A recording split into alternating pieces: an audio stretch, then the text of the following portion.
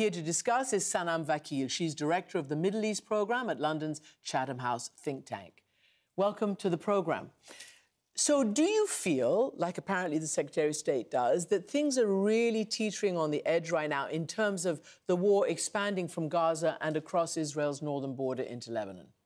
There is a deep concern. What has become almost normalized, simmering tensions could really boil over. And that's really where we are. We've had attacks coming from the Houthis in Yemen that have attacked maritime shipping.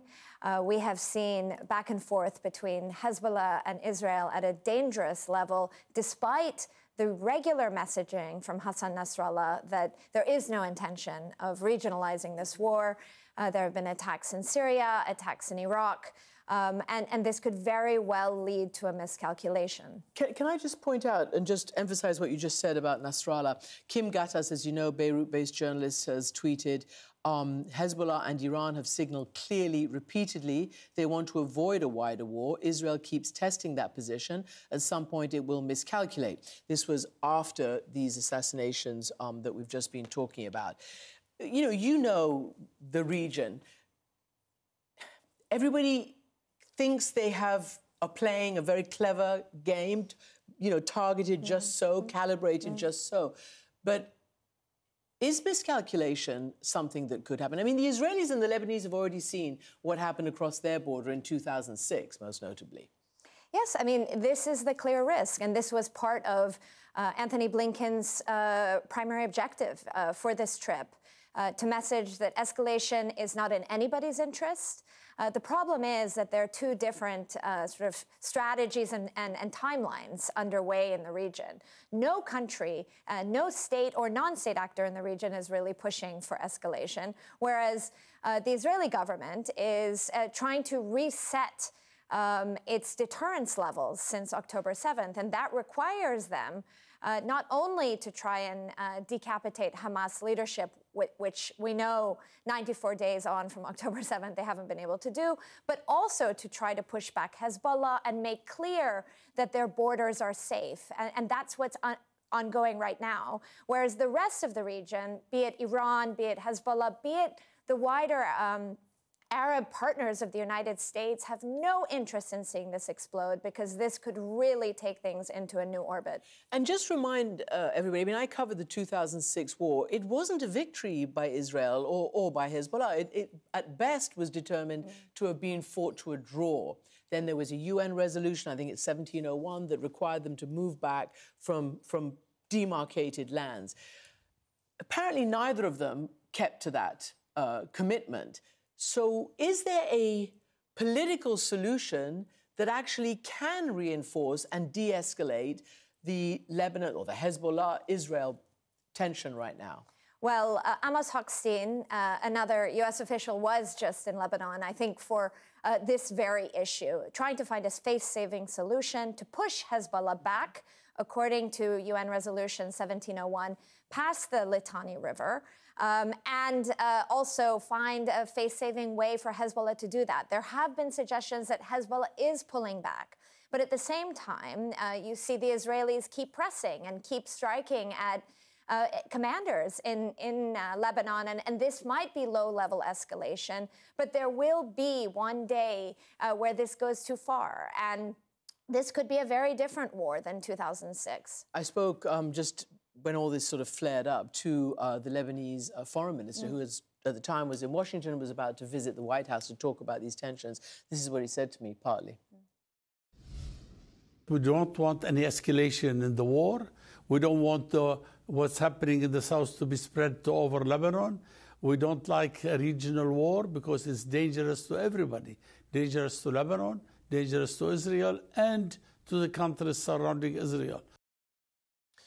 I mean, he's pretty much laid it out, but it's very important for the prime minister of that country, an ally of the United States, to be saying that. How does Israel, if it does broaden into a big war, how do you separate a war against Hezbollah from a war against Lebanon itself and the Western-backed Lebanese armed forces, which have also been targeted? I don't think you can really. And I think this is, again, why... Because the Israelis say we're not striking, the Lebanese state. This will be seen as a broader war. And it's a war that won't just be about Hezbollah. This will involve the whole system. Hezbollah itself is embedded into that system, and it is part of the governance system, whether the international community or the Lebanese like it or not. And that in itself is the problem. I want to ask you a couple of questions. In the Times of London this Sunday, the Sunday Times, you might have read it, there was a front-page article by an Israeli journalist, Anshel Pfeffer, who talked about the stash of papers and documents and maybe hard drives that some of the Israeli forces had found apparently in Yahya Sinwar's office. It talked about it was from a couple of years ago, but talked about trying to disrupt any kind of normalization, whether it was at the time between Turkey and Israel. And it talked about, their sort of strategy in the region. Then before, there was also, I think Chatham House even put this out, Bronwyn Maddox, who used to be a journalist, had interviewed years ago Ahouri, the Hamas leader who was assassinated. And he had said to her that our aim is to radicalize, in her words, the Palestinian population so that they do not go towards peace.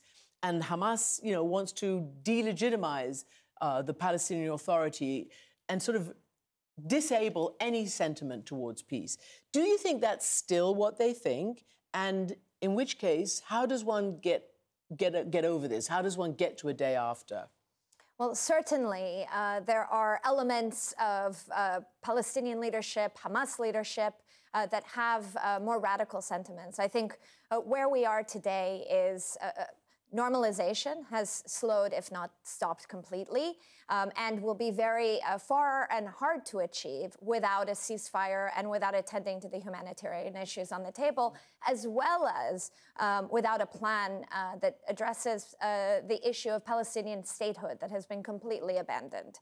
So that's, I think, primary task here. But beyond that, what is urgently needed is a pathway that creates a process where Palestinian leaders can work together for reform, accountability, governance, with elections at the end of this process. And an opportunity for Palestinians themselves to elect their future leaders should certainly be an opportunity given to Palestinians, not one that they've had for well over 2 decades now. Yeah, they haven't gone to elections. Last question. You are an expert and a student of the Iran piece of this whole picture. It also seems to be trying to staying out of a direct confrontation. How long can that last, and what really does Iran want out of all of this?